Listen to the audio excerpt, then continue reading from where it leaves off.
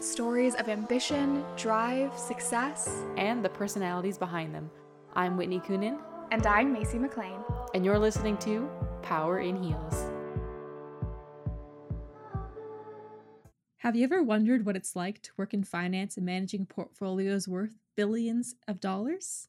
Then you're in luck. Our next guest is a portfolio manager working on a fixed income team. We are so excited to have Joanna Roberts joining us today.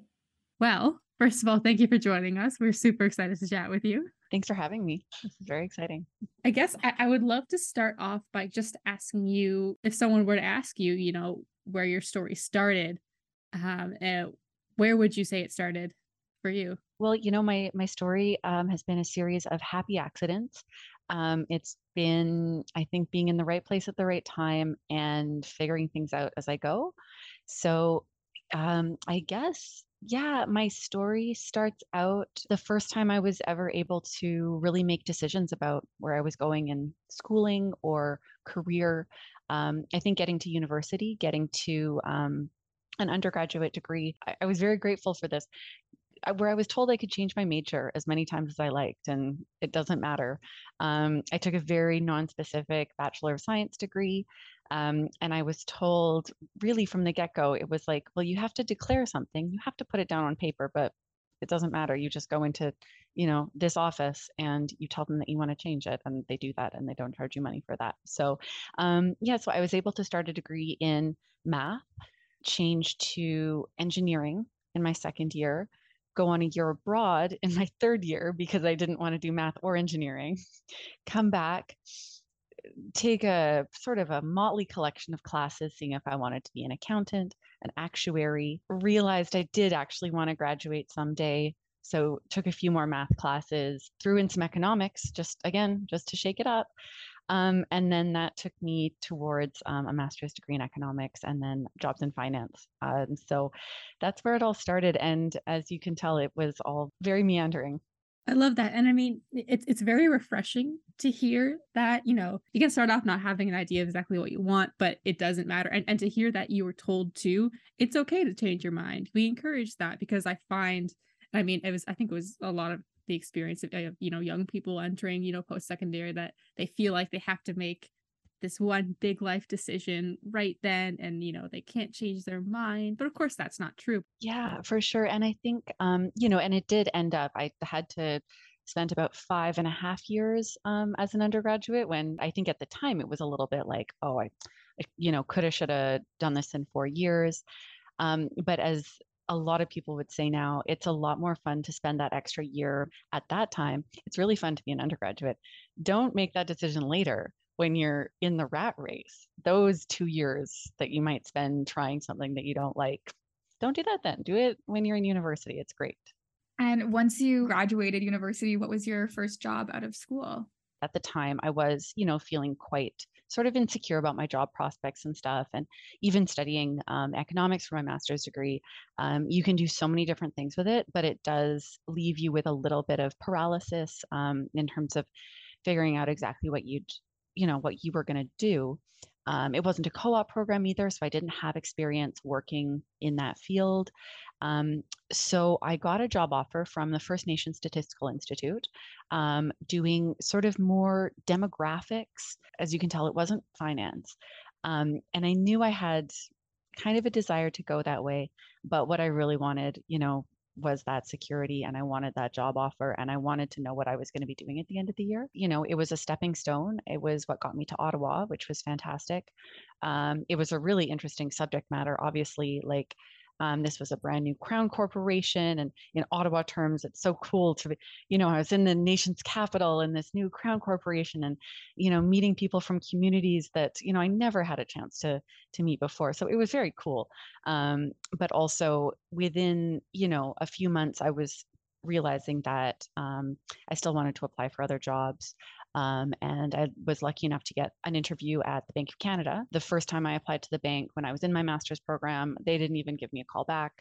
And it was also like everybody in my class got a call back and I didn't. And it was actually like, I probably cried for a week over that, because they do hire like a lot of Queen's economics graduates. And it was actually like I think I'm the only Queen's economics student that they didn't give a first interview to in like the history of the bank. So anyways, it was incredibly satisfying to be able to interview that second time. They needed me. And that's when they put me in the financial markets department, which I think confirmed that sort of inkling that I had that I did want to sort of go in the finance direction. Um, and was really thrown in because my economics degree didn't have a whole lot to do with that. So lots of really humbling moments, that's for sure, but with a lot of just being absolutely bamboozled, asking the stupid questions. I finally got secure enough there, and actually, yeah, I was at the bank a good 5 years actually, yeah, and got the confidence to apply for jobs internally, got a job on their pension fund there, which got me into investments, which is where I am now. So it got me to sort of, focus more, get the more specialist knowledge. And the First Nations Statistical Institute. It was an interesting detour, but at the end of the day, it didn't stop me from doing anything. So yeah. At the bank, working on the pension fund, realizing that I really did love investments. And so after that, yeah, I left the bank to take another role on an investment fund. That was really cool. Moved around a little bit during the pandemic. I went back to the bank, definitely like a security blanket move. But I did enjoy that, and it was like a great couple of years. But yeah, so I recently moved to Toronto. I took a job at a large asset manager at TD Asset Management. So I'm on their fixed income team, portfolio manager for bonds. For the business world, how much did you find that, your marks in post-secondary mattered to, that first job out of school? Both FinSeed and the bank, because I was sort of being, hired as a recent grad. I was sending my transcript, but I can honestly say that, especially in my master's, my marks weren't stellar. I wasn't top of the class. I'd put myself maybe at 50th percentile. So if they were looking for a superstar academically, I wouldn't have passed that metric. I think sometimes too, in an interview, people would, if they had my transcript, they'd ask me about courses. So if they're looking for your transcript, it doesn't mean that they're just going to screen you out because of your GPA. It is, people would say, oh, I saw that you took this. What did you learn in that class? Why did you choose to take that elective? Are you interested in that? So it's not sort of the kiss of death to be asked for a transcript. Those two jobs were the only ones where my transcript was asked. And it's luckily it's luckily not something I've had to worry about, because like I say, it was not, I was not the top. Stick around. Next up on Power in Heels. All of those clients across my team manages $53 billion worth of assets. And so across all of that, everybody day in, day out, there's just money going every direction.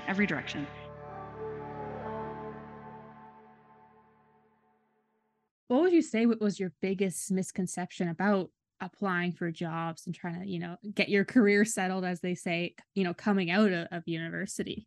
Yeah, the toughest part was to just not count myself out too soon, letting them do that. If they want to screen me out, that's their job. That's HR. They'll cut me if they want to. I don't need to cut myself out of it. So there was that, I think, was a big thing, just to try. And another thing, and this was really helpful, somebody that I went to school with, he could not emphasize enough to us, when you're interviewing, just be somebody who these people want to spend 40 or 50 hours a week with. Like, there is so much that they can teach you. There is so much that they can't teach you. And that's, just being, just good to be around. So he's like, just when you go to an interview, just be a person that they want to spend time with. And I realized that. And now, being on the other end of the hiring, I realize that there is just so much intangible that a person brings. And if I think, man, this person is interesting, or this person seems motivated, when I was at the bank, we hired somebody who had so little of the, typical prerequisite knowledge, and he just wanted to work at the bank so bad.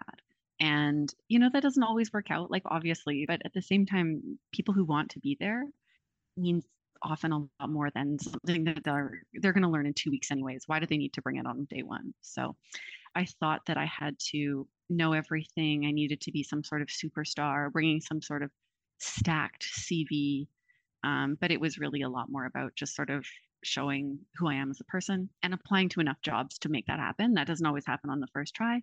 It is a numbers game, so it could be that that person takes a chance on you after, 31 CVs that you sent out. Or And currently, right now, you're working as a portfolio manager. So, for those who may be listening who aren't really sure what that career entails, can you kind of give us a look into maybe your average day on the job? let's see. So a typical day, the best way I can actually describe this.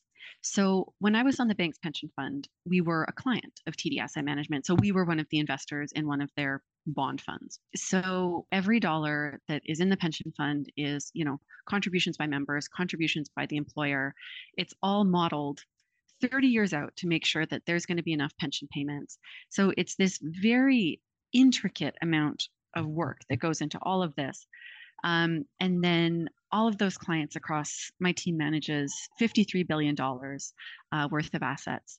And so across all of that, everybody day in, day out, there's just money going every direction, every direction. Every day there's new elements to consider. Today, for example, the government of Canada issued a new 10-year bond. That's $4 billion of bonds that enter the market. We need to decide how many of those bonds we're going to buy. They change the characteristics of the bond market as a whole. Who's coming to market? Are the banks issuing? Is Enbridge issuing? So every day we get new issues that we have to decide if we're going to buy or not. Are they well valued? Do they fit the characteristics of the portfolios we need to buy? And then we deal with our clients. What do they need? Where are they putting their money?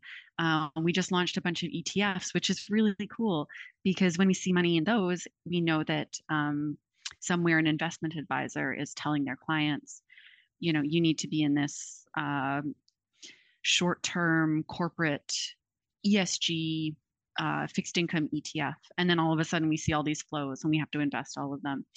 So we're sort of in the middle of just this absolute barrage of money. And it's funny because I think equities are often treated as sort of the sexier asset class because, Facebook this morning is up 20% because of their earnings and because they did a share buyback and blah, blah, blah. Okay, well, that's fun. I mean, 20% is very impressive.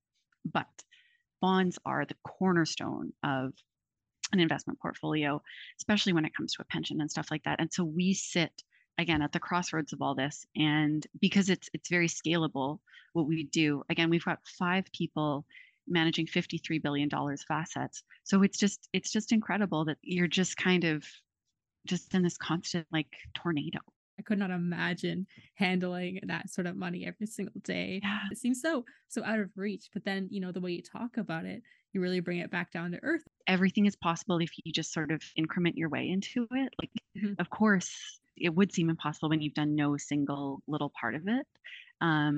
But when you just do a teeny bit at a time and, then you end up there. And, other words of wisdom, like from a really good friend of my master's program, she's like, how do you eat an elephant?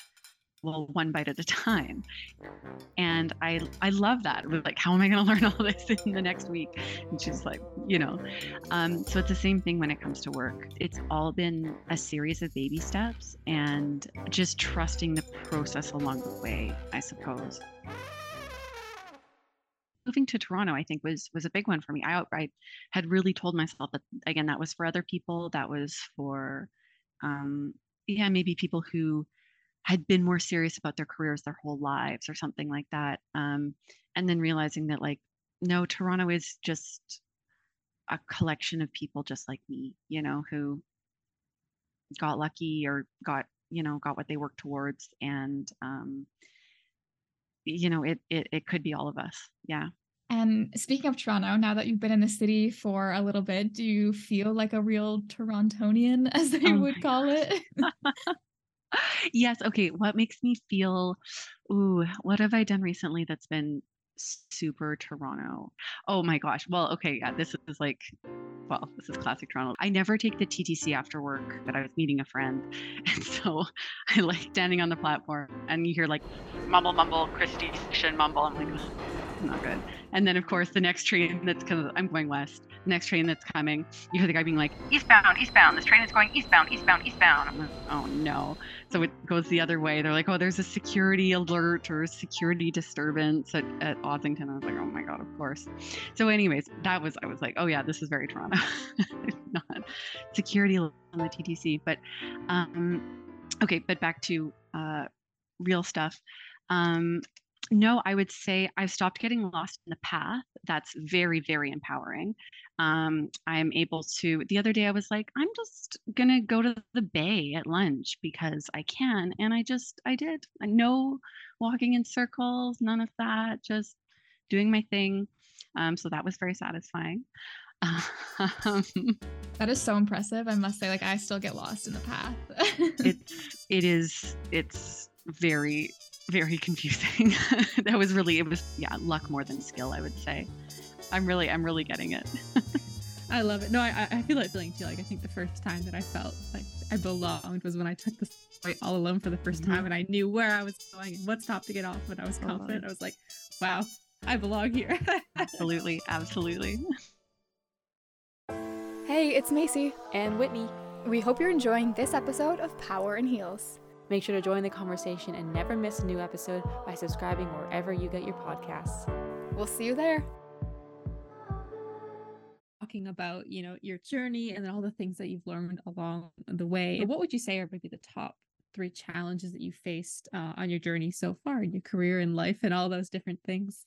Yeah, one of the top ones has been sort of insecurity, imposter syndrome. Sometimes I've gotten in my own way. I think it's something you do have to overcome every day, whether it's in a big way or a small way. But I think you're never going to completely rid yourself of those thoughts. I think the fact that, people are talking about it a lot more has helped, because it does make you think that, okay, if all these people are thinking this, we can't possibly all be right. Having realistic expectations for myself too. Because I think, a lot of what we're doing, it should be difficult. Like, if it were easy, it wouldn't be worth doing. Which is, it's really hard in the moment when you're, again, like applying for all these jobs, or you're unhappy where you are. It's not easy, but also if it's difficult, that means it's challenging you for a reason and pushing you. So I think, feeling insecure might just mean that, you're stretching yourself, and that's like also okay. Other challenges, well, like I sort of said, operating without a plan for my career. I think I've often thought that I might have gotten further if I'd been more directed earlier, but I think getting past that has, sort of been a matter of me saying, like, am I okay now? Like, am I happy now? I don't know how things would have been. They may have been better, they may have been worse. I don't know. What am I? There are so many more important things to think about than fantasy land about what if I'd done this. I mean, at that rate, does it matter either? The what ifs. Exactly. So I think, playing what if, I think is a sort of a time suck. It's a thief of joy, getting out of my head, not thinking that if only, because I think everything I've done has worked out. Again, I'm very happy where I am, and life is uncertain. So there was no way ever I was going to be able to pick a path that was very certain. So I guess another one would be sort of maybe related to the first, but being able to speak up, ask questions. I think asking questions in particular has always been quite difficult for me. I think especially during the first few years of my career, I think I was very quiet. And so I think getting past that was just getting comfortable. Well, getting used to being uncomfortable, never being comfortable with being uncomfortable, but just with, becoming a bit more willing to put myself out there. And again, now that I'm on the other side, now that we've got more junior staff who are asking questions, particularly when I was back at the bank. I'm not answering anybody's questions now after 3 months of my job, but it's such a good thing to see. First of all, I really appreciate when they do. I also know that I need to give them really positive feedback about it because, again, they're putting themselves out there. It's not always easy. I remember one specific manager who in a performance review, he kind of pushed me on it and said that I did need to, like, you can't find the answers to these things in some textbook. You need to ask us, speak up. We want to teach you. And then, the next time we talked and he was able to say, I really noticed this. I mean, it meant the world to me. It meant that it wasn't unappreciated what I was doing. And I think it really helped me find the confidence to keep going with that. And since then, yeah, I've been able to participate more in conversations and, be more part of a team and all that good stuff. Well, that's some really, really great advice. And you got me thinking a little bit when you were telling your story. And people used to get out of school and they would, find their job and they would stay in that job for the rest of their careers until they retired. But the days of that are sort of over. People are really encouraged now to jump around and learn and try and figure out what works for them, and just try all different types of positions. So you had, a couple different positions along your journey so far. What do you think you've learned from each of those that have helped you become who you are today, but also helped you in your position that you're in now? Yeah. Yeah. It's really interesting because I haven't done one particular job ever for more than 3 years. I've maxed out there, which, yeah, again, a generation ago, I think that would have been not as tolerated as it is, welcomed and just, totally normal now. Um, so I think, yeah, it's really helped me keep it fresh. I think I've worked across a broad set of economic and finance related roles, which I think helps to see, I guess, like the different dimensions of different things. Like, again, for example, working at the Bank of Canada, seeing how they set monetary policy, seeing what goes into making their decisions, what inputs they take in, what they are trying to communicate when they communicate. Well, again, now that I'm sitting on the other side as a fixed income investor, sometimes I feel like I'm doing a little bit of translation for my colleagues who have only ever sort of been in the private sector and are sometimes like, what is the bank on about now? I'm like, oh, no, no, this is actually important. And then I sound like a huge nerd, which is another thing, but that's okay. So I think seeing the different sides, um, and also, I mean, back to what I said before, having been a client of TDAM is really, really helpful for me as a portfolio manager there. Just thinking about what I appreciated as a client.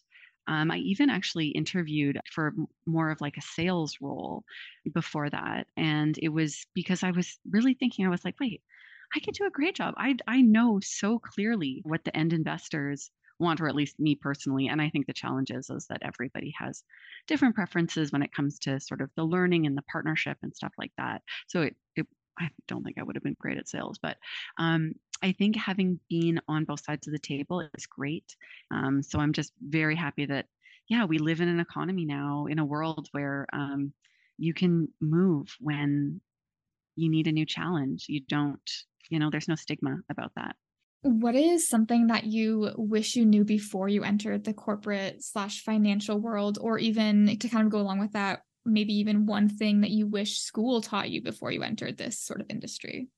I think they could have been a little bit more clear in school that this is just the tip of the iceberg, that we're not teaching you everything you need to know. And, nobody is going to ask you to sketch ISLM model on your job. They're going to ask you to do something totally different and you're going to have to learn it. And that, often a Google search is like completely okay if that's how you need to figure out how to do something.